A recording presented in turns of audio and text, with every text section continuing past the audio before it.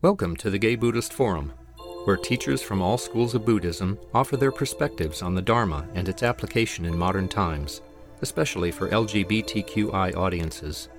These talks are offered freely to the world and made possible by appreciative listeners. If you would like to support our efforts to share the Dharma with underserved audiences, please visit gaybuddhist.org. There you can donate, find a list of upcoming speakers, or enjoy many hundreds of these recorded talks dating back to 1996.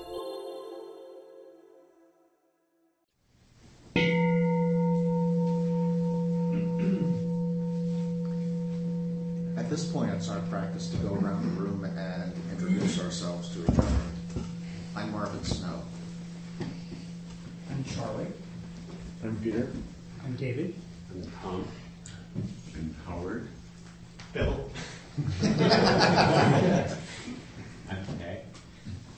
My name's Larry Legray. My name is Rich. I'm Tom. Michael. Paul. My name is Tony. Peter. My name is also Peter. Jack. My name is Jerry. Richard. I'm Bill. Peter. Clint. I'm Tom. I'm Bob. I'm Larry Rich. Jason. Jim. Doug. David Axel. My name is Tate William. My name is Tom. Chris. Kevin. Harley. I'm Robert. George. Suzanne. Michael. My name is Kevin. Anthony. I'm Lenny. Anyone else? Anyone here for the first time or returning after a long absence? Yes, could you introduce yourselves one more time? Chris. Kevin. Michael. Anyone else? Ben. Ben? And Bob. Well, welcome. The longtime members will be happy to chat with you at the social half hour in the meantime and give you answer as many questions as you can. So please stay and ask and socialize a little bit with everyone. The original speaker for today, Frank, and excuse my pronunciation here, but Ostaseski. Ostaseski. Thank you. He's recovering from an illness and will not be able to speak this Sunday. We noticed him in the calendar, so I want you to be aware. He will be rescheduled at another time, but as a tribute to our programming committee, the skill with which they can switch speakers, and to the depth of the Sangha itself, we have David Lewis to speak to us today. David has been a practicing Buddhist for over 30 years. He is a member of GBF and a regular participant in our Sangha. At the height of the AIDS epidemic, David ran a meditation group for people living with HIV at the Zen Hospice Project and managed several annual retreats at the Esalen Institute. In 2008, he joined the Spirit Rock Meditation Center's dedicated practitioner program, a 2-year program of Buddhist study and practice. David is highly regarded in our community, and we are very pleased to have him speak to us this morning. David. Thank you. Good morning.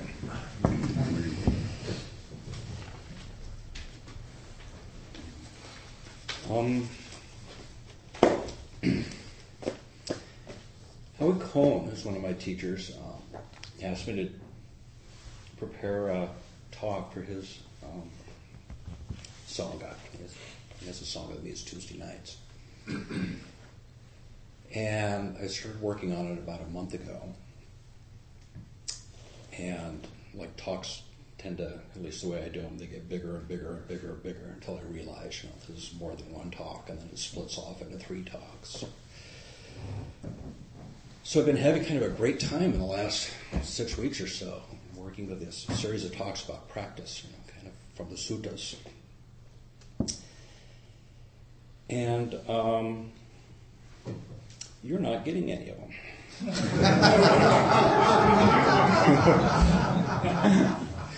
Maybe later.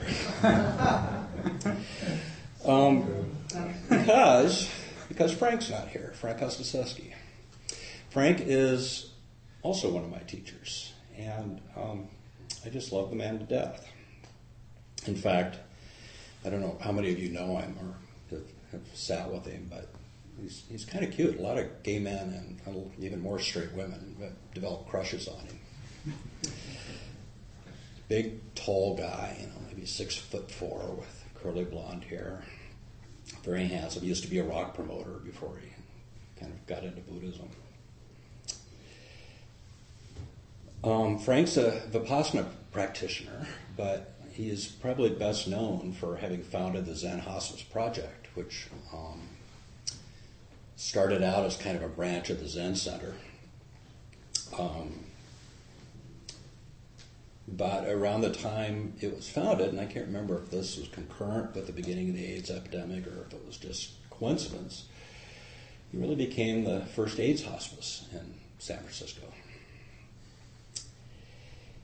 And Frank, for me, besides being a great teacher, a great Vipassana teacher, is, I think, a hero of the AIDS epidemic.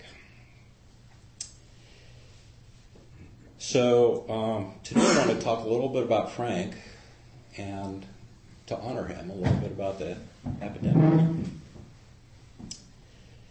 Frank, by the way, the reason he's not here is because he was teaching a couple of weeks ago, maybe 3 weeks ago now, he was teaching a retreat of doctors and nurses on end-of-life issues. He currently runs a nonprofit called the Metta Institute out of Marin.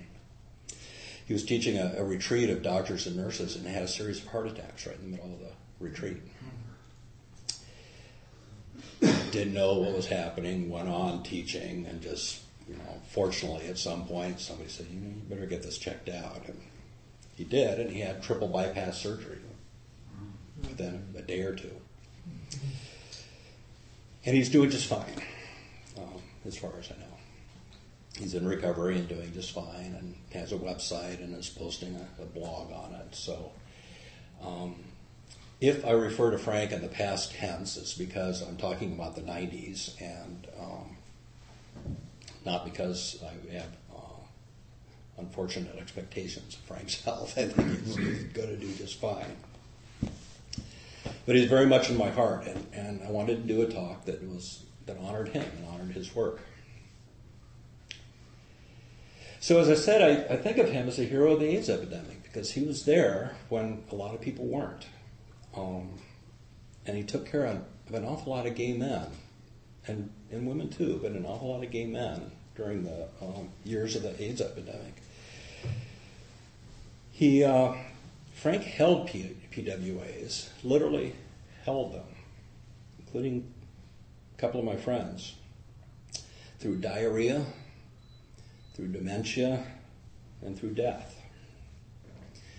He not only ran the Zen Hospice Project as an AIDS hospice that welcomed everybody, including the indigent, but he sponsored a sitting group at the Zen Hospice Project for people with life-threatening illnesses, not just AIDS, but any life-threatening illness, anybody dealing with potential end-of-life issues. And then later on, he co-sponsored, along with the Esalen Institute, a series of meditation retreats for people that were living with AIDS during the 90s. And I was kind of his, I guess I was his retreat manager for a lot of that. And I led the group at Zen Hospice Project, and it was a very moving, powerful time. So a lot of what I'm going to be talking about this morning is my own experience. Frank was a great practice leader because he really knew how to encourage people to practice. And there were people that came to him and came to the hospice at the end of their lives, knowing they didn't have much time left. This is before protease inhibitors, and wanting to practice, wanting to come to the Dharma, which I thought was just a terribly brave thing. And Frank also told stories about people that were long-term practitioners that he knew, that particularly one good friend who'd been a very long-term Buddhist practitioner who pretty much freaked out when he knew that he didn't have much time left and went back to his Christian Baptist, I think, upbringing and practice. And Frank supported him in that in the most loving way. It's really an amazingly beautiful thing to see. But death and thoughts of death bring on is fire for spirituality. It's motivation. And Frank was there for that as well, for an awful lot of people, and continues to be. So one of the things I remember hearing Frank say,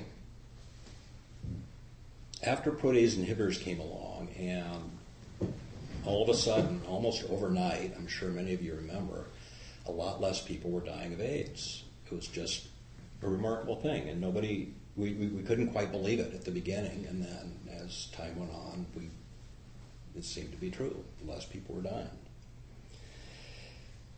And people were kind of going off into their own lives, and the epidemic didn't seem quite so demanding. Everybody, recognized that AIDS was still with us, and there were still people with AIDS, and the epidemic wasn't over. But the really scary part seemed to be over, and people kind of withdrew from what I'm going to be talking about, the engagement that happened during the height of the epidemic in the 90s.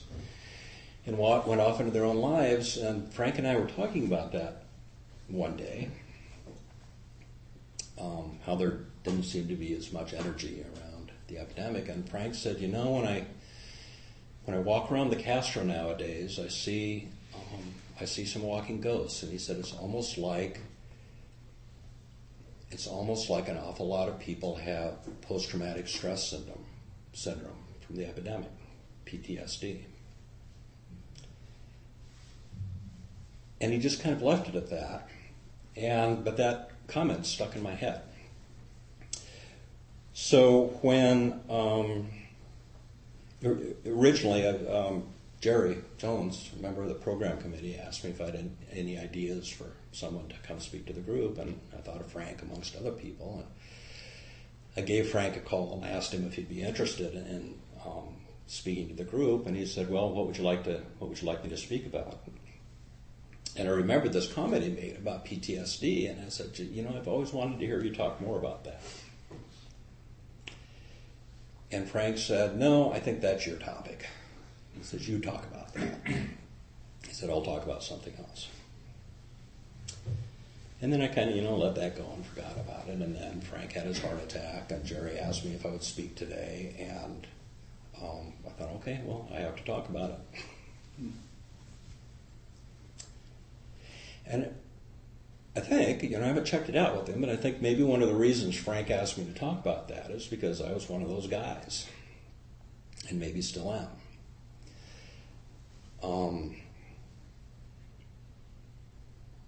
And the reason I have come to that conclusion is because I recently had, some of you might have been here for my Dharma Duo talk, or some of you might know me anyway. But my partner died about 2 years ago, quite suddenly of a heart attack. And I was in a position in my life then where I could quit my job, and I just gave myself over to grief for about a year. I just gave myself over to grief in a way that I've never done before in my life. And one of the things that came up for me while I was grieving was all my friends and loved ones, and some people that I hardly knew that died during the AIDS epidemic that I never had time to grieve for.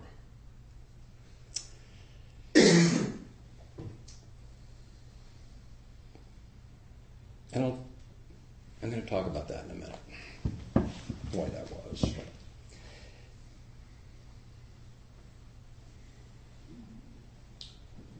But first I want to address, why are we talking about the past when, as Buddhists, we're told to live in the moment?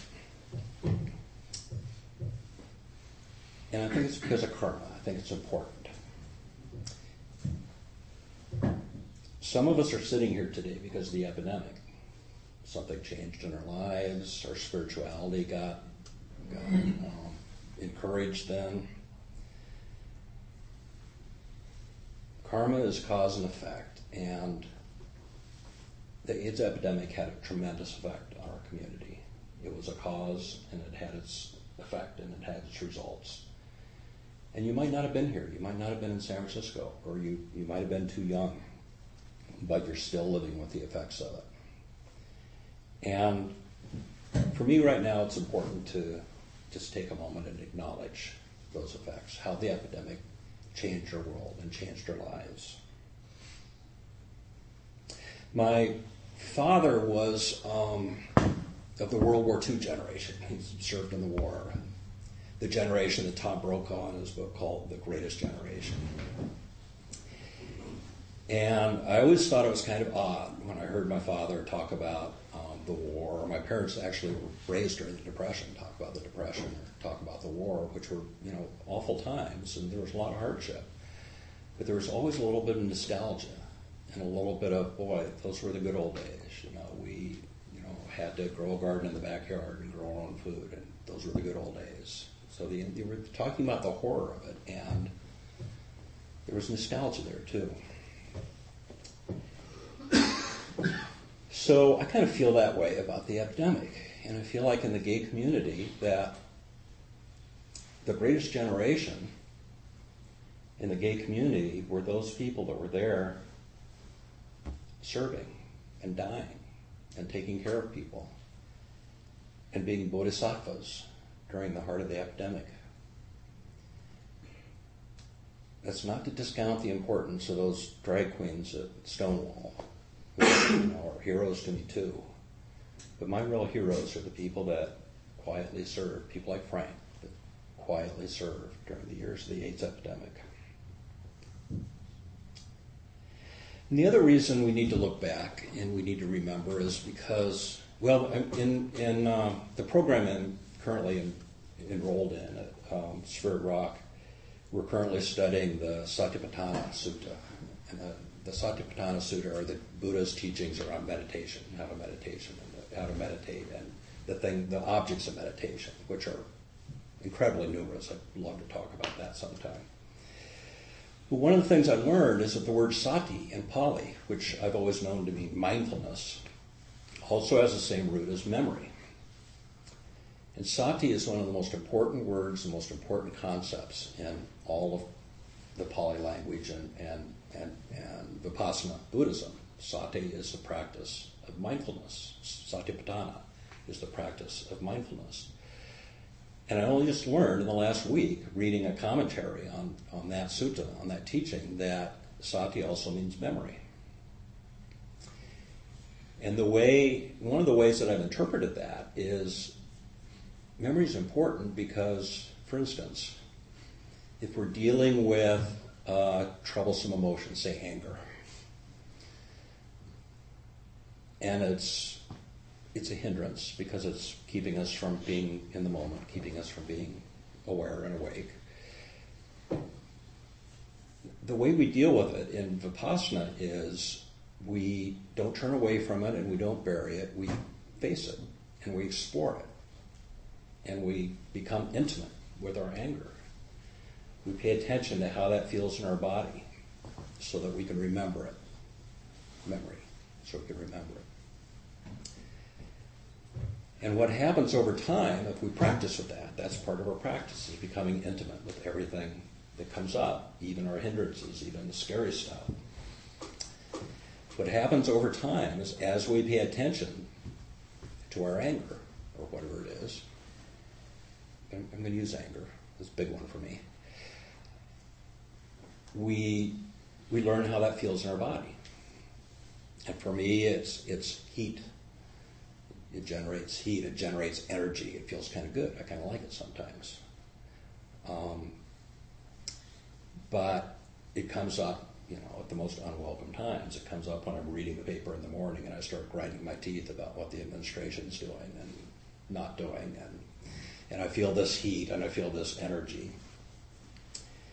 And I've practiced with it enough now that most of the times when I feel the heat and the energy now, because I remember it, I recognize that. I feel the heat and energy. I think, there's anger. Buddha would say, oh, there you are, Mara.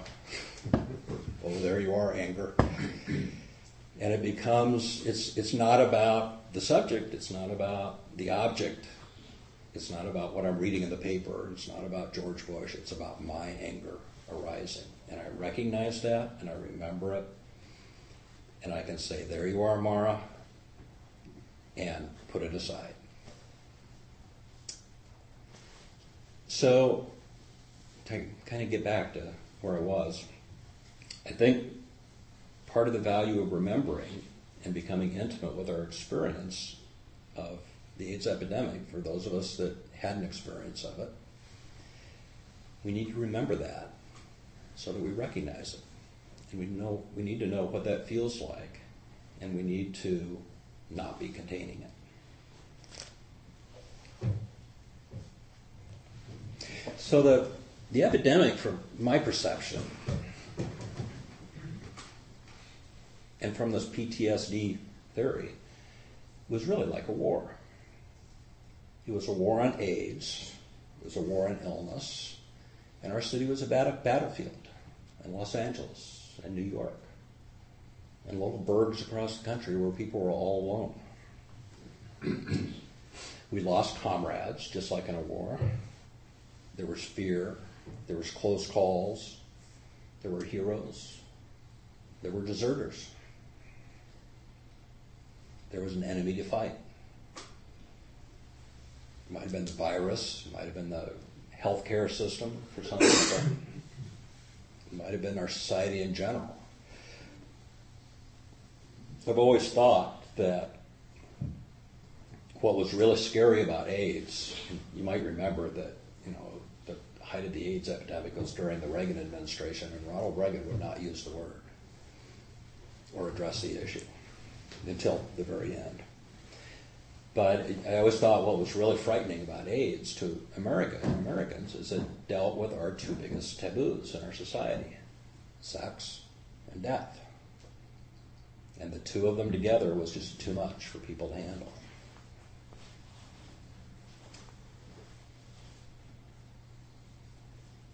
The AIDS epidemic caused a lot of stress in our community and a lot of stress in society in general. A lot of people just couldn't deal with it. There were horror stories. A dear friend of mine had who had AIDS and died at about 93, had a roommate who was his best friend in the world. And they just loved each other beyond words. And she couldn't deal with it. She couldn't go to the hospital. She couldn't visit him. She couldn't sit beside his bed. Some families couldn't deal with it and had the same reaction. Some families wouldn't deal with lovers, wouldn't deal with partners. One of the things I learned back then is that there was usually a pretty good reason why people had these aversions, and it was aversion. A childhood fear of hospitals, somebody might have lost a father or a brother earlier on in life and just had shut themselves off to the possibility of losing someone. So it was pretty easy for me, and not as easy for some other people, to be forgiving about people that couldn't be there. But I know from my experience with this one particular woman and a number of other people that caused a tremendous amount of suffering for them later in life. Guilt. Another aspect of the AIDS epidemic, one I just talked about, death, also has an important Dharma lesson. Another aspect of the Satipatthana Sutta, or one of the things that the Buddha instructs us to meditate on, or gives us as a potential meditation object, is the human form as a dying body. And I suppose most of you probably know that one of the assignments that the Buddha made, and Southeast Asian meditation teachers and Tibetans, is to go sit in the charnel ground, go sit in the cemetery, and reflect on the fact that that's where we're all going to end up. And that is a motivation for spirituality, for awakening in this lifetime. I have a quote to toss in here.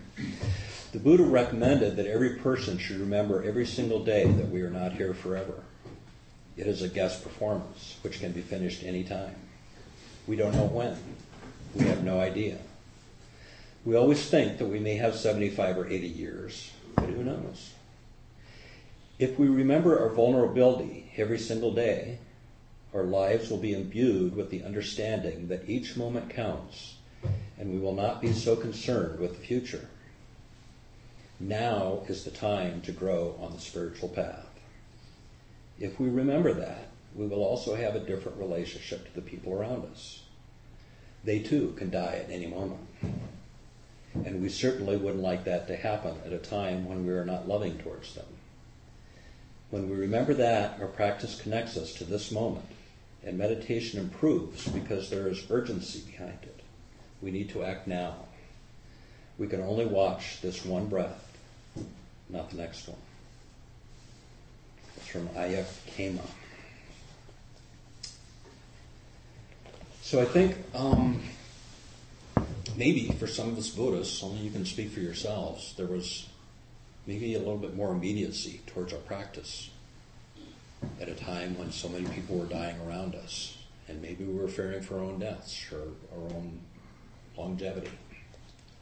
It was a reminder. So I think that's another aspect of the AIDS epidemic that was maybe different then than it is now. Another aspect of the AIDS epidemic that I found to be interesting was the level of delusion that arose. There were some weird beliefs and cures out there. I don't know if you remember. People came up with the most bizarre stuff, belief systems, and it was a great example of the Buddhist concept of delusion.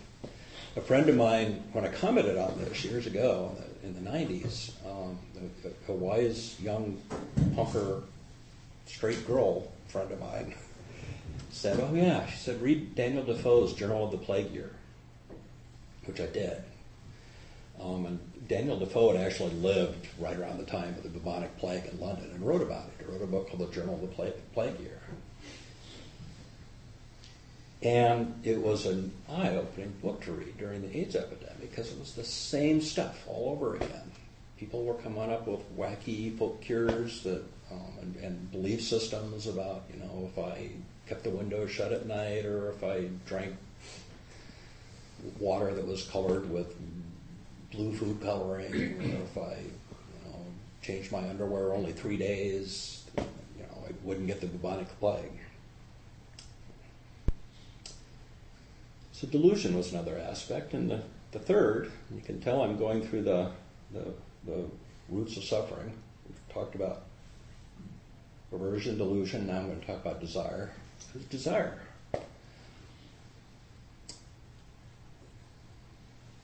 Desire for things to be different. And this being the gay community and the AIDS epidemic coming not too long and being at least partly a result of gay liberation, there was what was happening with sex that was going on during the AIDS epidemic. There was a lot of fear. There was a lot of just wanting to connect because life was so scary. And there was a lot of, at least in my experience, in my world, and I was a caregiver and I was kind of hanging around a lot of caregivers, there was a lot of people that just wanted to be held. They just wanted some comfort, especially those who were giving comfort. Just wanted some comfort. And, I ended up sleeping with a few people just because, I wanted to be held and they wanted to be held. And it was kind of a beautiful thing. And I kind of miss that. I don't know how to go about getting that nowadays.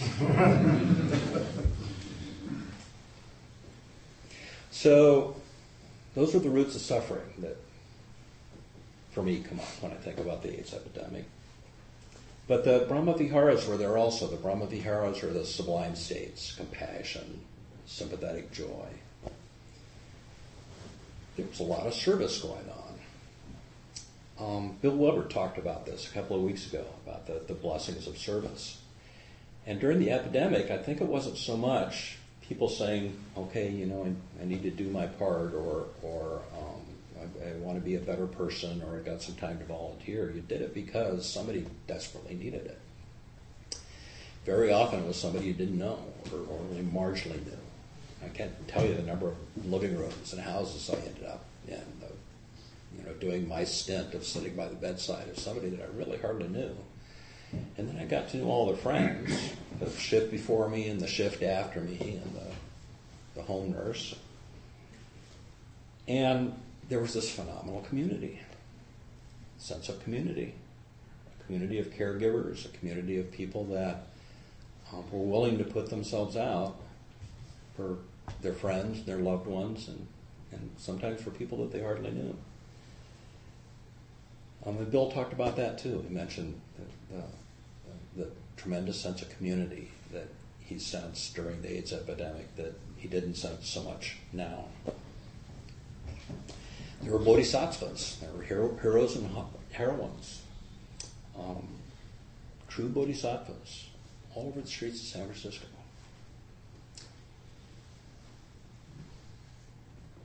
And I tried to be one of them because I was a good Buddhist, but I discovered that there are dangers to being a bodhisattva. Sometimes when you put yourself out that much, taking care of other people, you forget to take care of yourself. So I find this dichotomy, and it's not a dichotomy because the Buddhists taught both things. The Buddhists taught what the Theravada tradition emphasizes about your own awakening, personal awakening. And the Buddhists also taught about bodhisattvas, about the importance of serving other people. I think we need to do both. But during the AIDS epidemic, I think there are a lot of bodhisattvas out there that were putting themselves out so much for other people that they weren't taking very good care of themselves. And some of us are just kind of discovering the after effects, the karma of that now, today. Because what was happening is people were dying so fast that we didn't have time to grieve. And we repressed our emotions. At least I did very often. There was always somebody else to take care of, so I couldn't give myself over to grief in the way that I did when my partner died 2 years ago. And I think that's where some of that PTSD comes from, if it's fair to call it that. I think there's a lot of ungrieved grief and emotions that never got dealt with that come up now when we have sadness, when we have grief, or maybe it's just there quietly in the background.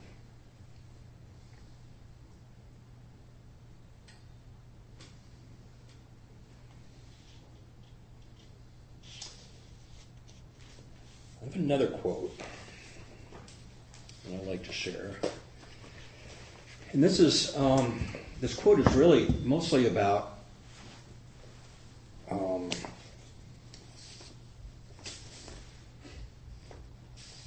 it's a prayer actually, but it's mostly about forgiving our people that have done us ill. But it's also about learning lessons from suffering. This is an actual prayer that was found, written on a piece of paper, and it was on the body of a dead child in the Ravensbrück concentration camp after World War II. A soldier found this prayer.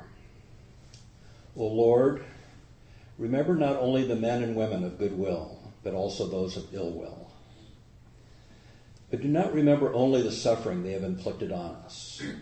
Remember, too, the fruits we brought forth thanks to this suffering. Our comradeship, our loyalty, our humility, our courage, our generosity, the greatness of heart which has grown out of all of this. And when they come to judgment, let all the fruits which we have borne be their forgiveness.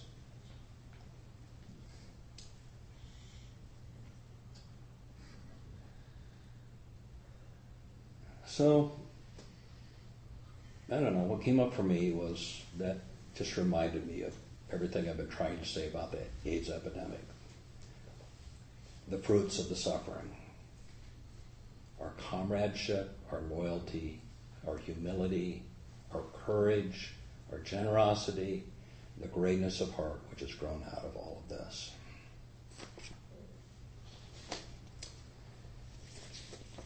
So what I'd like to do,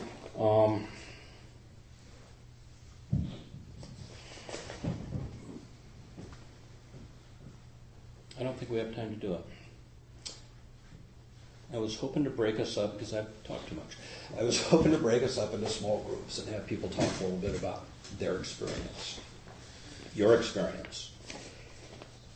But if I may, and if you'll indulge me, and this gets all of you off the hook that don't have anything to say or don't want to talk this morning, is just open it up to the floor. And I'd kind of like to hear some of your reactions. And then my question is, what does the epidemic mean to you? Or what's the aftermath of the epidemic for you? It might be about your role in the epidemic, or not lack of one, your friends, your losses, your community, your spirituality. But if what I've been talking about lit any candles for you, I'd very much like to hear your feedback, and I hope others would too. Please. It's really a little bit of a remedy. My experience was very similar experiences, I'm sure many other people in the room are. I found myself at a place sometime in the mid-90s where I realized that I'd lost hope. And not because there wasn't hope about HIV, but because the accumulated effects of death after death after death had just stripped me of any sense of wanting to go on. And a friend of mine said, "Oh, that's not good. You need to talk with somebody about it." So I went to a therapist who recommended that I write letters to the people who'd gone and finish things. And it was had a profound effect on my life. Thank you. I do that too. I talk to them. Yes.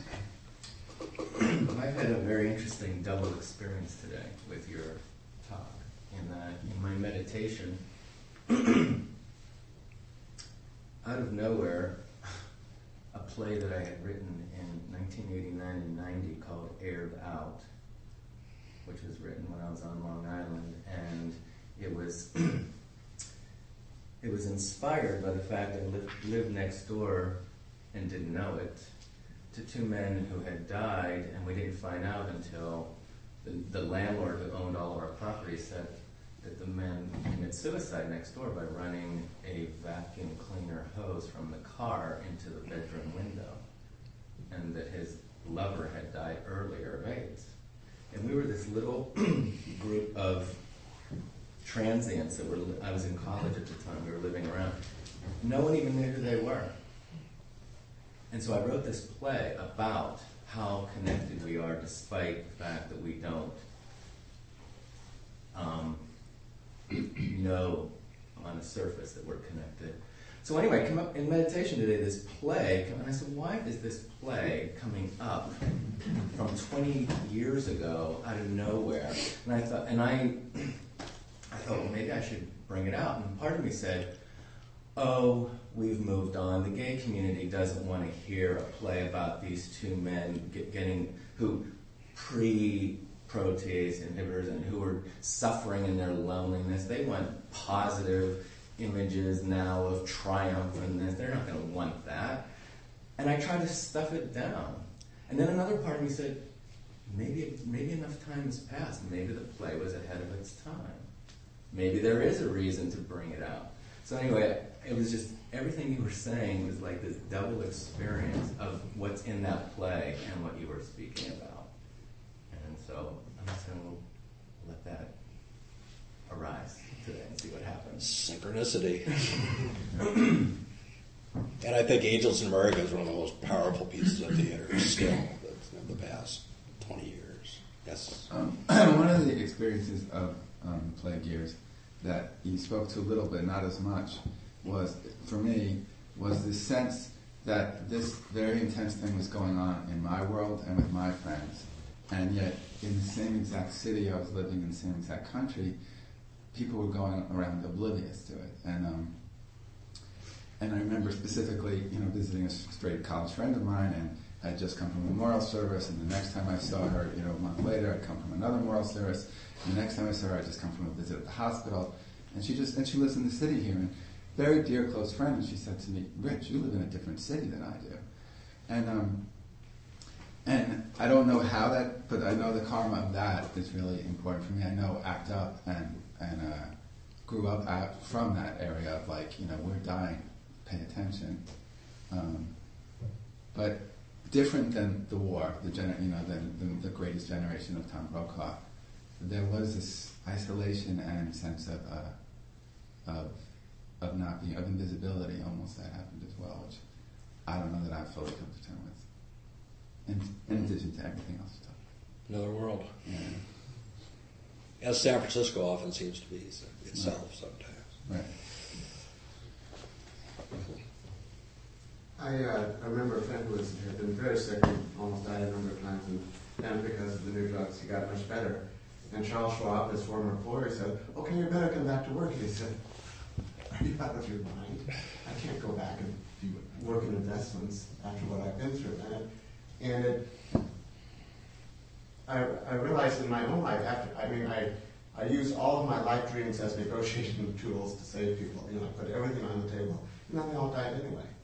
And it's been very hard to continue living without motivation, out of core energies from dreams. And last night I saw in the Olympics this 41-year-old swimmer said, "It's never too late to have your dreams come true." And I thought, God, maybe I should pull out the play that I wrote about doing body work in a hospice, But I couldn't finish it because I didn't want to kill them off. I was trying to keep them alive, so I kept. So it is. I totally agree with you. There is levels of trauma and that are very hard to digest, and I think we should explore it more. Yeah, it's hard. I think that's true for everybody in our society, everybody in civilization. We all have stuff that we don't deal with, but that was a deep trauma to our community. I'm somewhat shy to speak because even within this community I feel somewhat singular and alone at times. I want to thank you so much for your topic, and it's really important to bring up all of this stuff. I'm 55 years old, I've lived here for 30 years, so I've lost many people in the epidemic.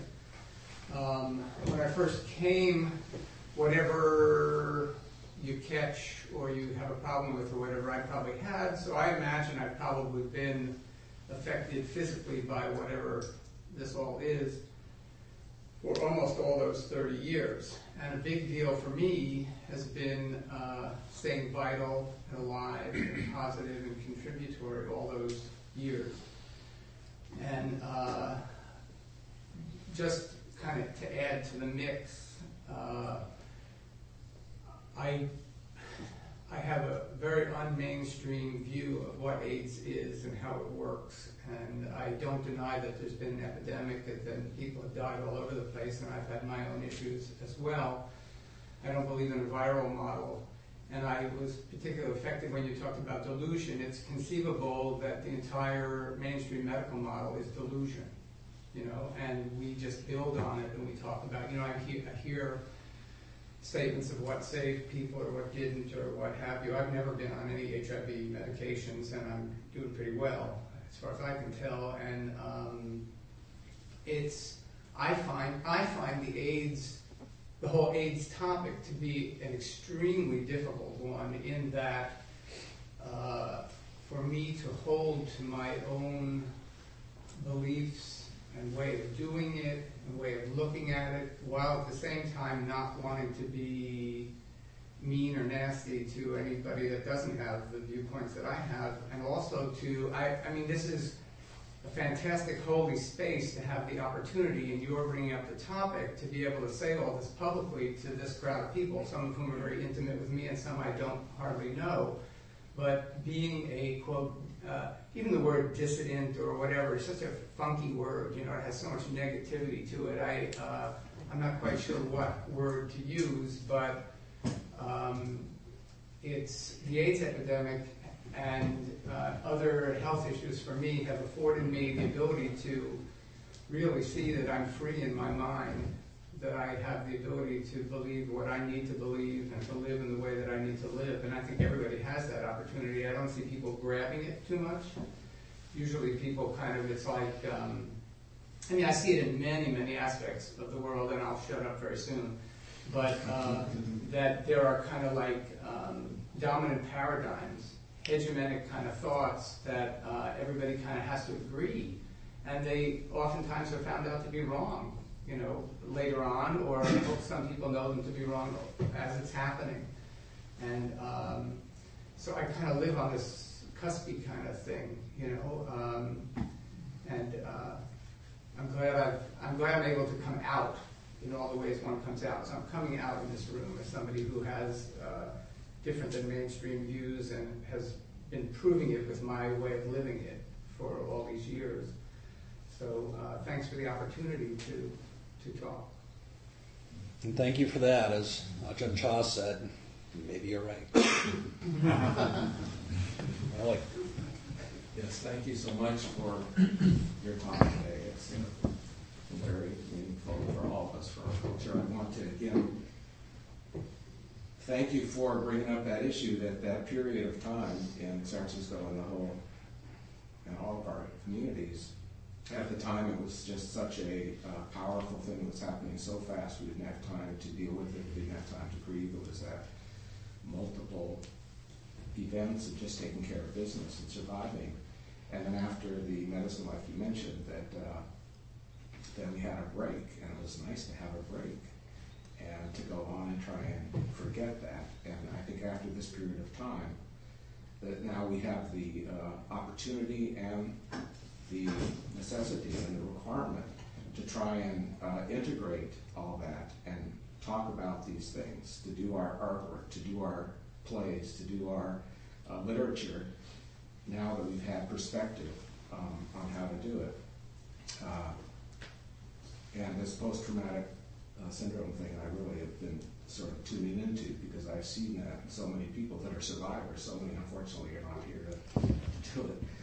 I also want to just comment, too, that, again, being here in San Francisco from the beginning, of 81, when we first saw that New York Times article, that some folks were able to use their spirituality to go through the epidemic and be of service.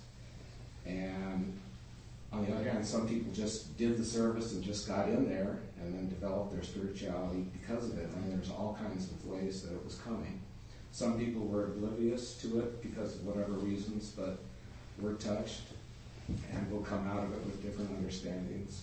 So it's just, there's so much of a mix, and just thanks again for bringing this up and for having us remember that we really, I think we need to document these things. We need to write about them, we need to express them, we need to talk about them, but also to integrate that so we can have our remembrance for the present as well, like you said. So thank you again. Yes, well, thank you for the concept of integrating. I wish I'd come up with that.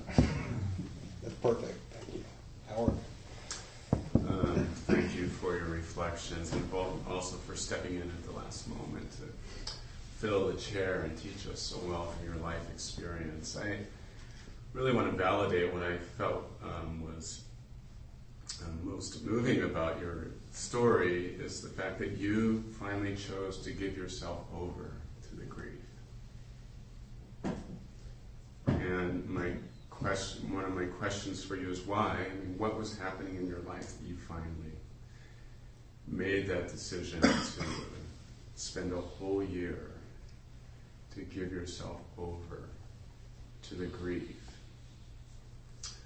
My sense is that what helps me so much about Buddhism is the idea of impermanence.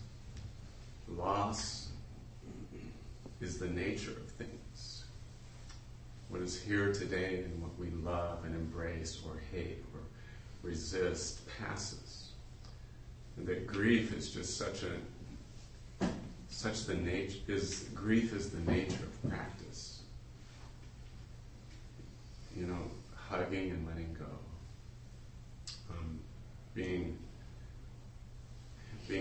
relationship with grief that's as natural as breathing seems to me to be one of my practices that I work with and struggle with every day. I think grief is incredibly powerful and transforming when we give ourselves over to it and embrace it. And I just was touched by your practice of compassion, with suffering, and how transformative that was for you to hold someone who's living with diarrhea and vomiting and nausea and sickness and sleeplessness and weeping and crying, and to hold them and embrace them. How transformative that practice is. You can't go back to work. Your life has changed when you give yourself over to those realities. Certainly I've observed that in your testimony in your life. So I want to thank you for that part of it.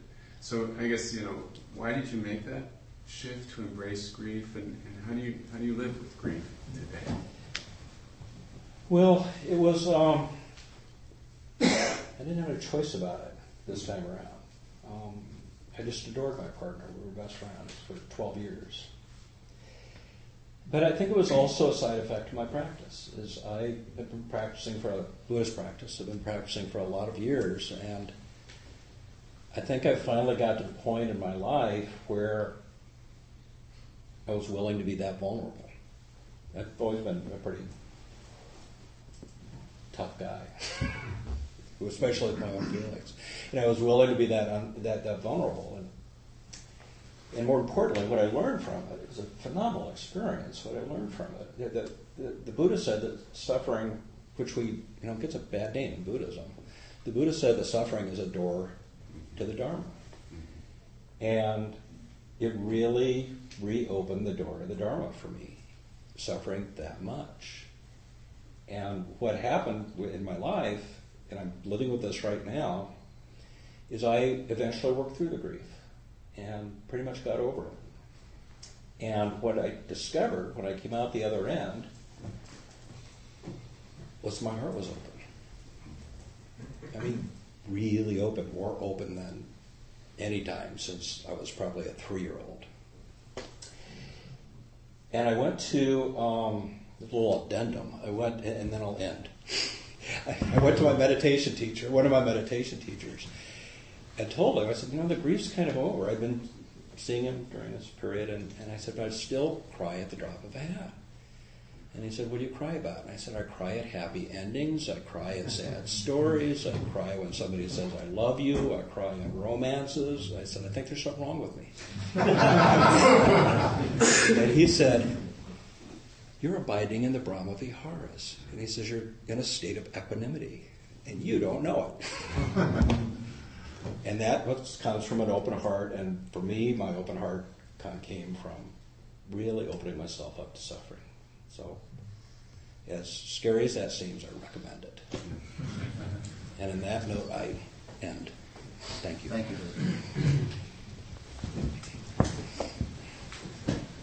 We need to call for announcements at this point. Do we have a host today? We have a host. My name is Bill. I'm the host today. We've got some cakes and some fruit out there. Please help yourself. There's also hot water and tea bags for tea, which you can also have. And if you use one of the cups, please wash it out before you leave. I'll be coming around with the Donna Bowl and welcome any and all contributions. The suggested donation is $5 to $8. We've got a mailing list, and we've also got a directory. And if you want to be on it and you're not already on it, there's pink sign-up sheets just outside there, which you can put your information down. And lastly, at about 12:30, as Martin said earlier, a group usually gets together and goes out to lunch, and anybody's welcome to join in, and if you want to, just be by the door at about 12:30. Same old announcement. We're going to have a booth at the Castro Street Fair first Sunday in October. I think it's October 5th. And I do need some people to help staff the booth. Just an hour. So again, a teensy bit nervous because I need more bodies than I have right now. So if you're interested in doing that, and believe me, it's not an arduous thing. It actually can be fun. Please buttonhole me outside, and I'll get your name and we'll coordinate it. And also, we just need stuff that goes, maybe like a card table and folding chairs, and if it has a few tonkas of hangings that you might want to achieve, you can make it look a little boosty. Just take right here. That'd be good too. So just get me outside and I'll iron out the details. Yes, I'm Jerry. I'm your speaker coordinator, and next week we'll have Jeffrey Schneider from the San Francisco Zen Center. And since David wouldn't talk about his practice, Jeffrey's going to talk about his practice. See how synchronicity works? Anyone else? Yeah, Mike. I'm Michael. I'm your retreat coordinator, and the retreat's coming up in just over a month, September 19th through the 21st at Vajrapani Institute. There are registration forms out next to the Dana Bowl. The registration deadline is Monday, September the 8th. There is scholarship money available, so please feel free to ask me any questions you might have. With that, then, we should gather in a circle and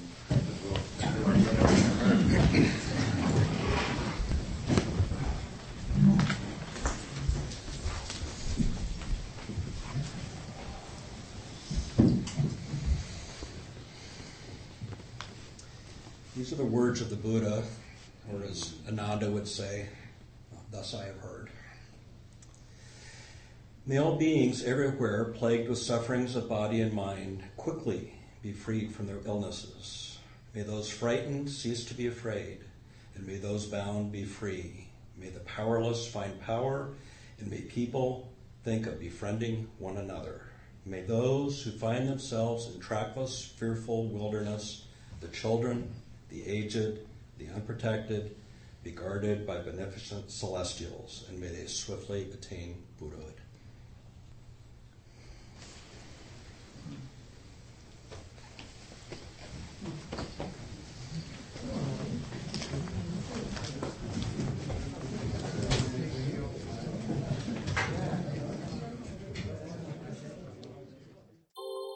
Thank you for listening to the Gay Buddhist Forum.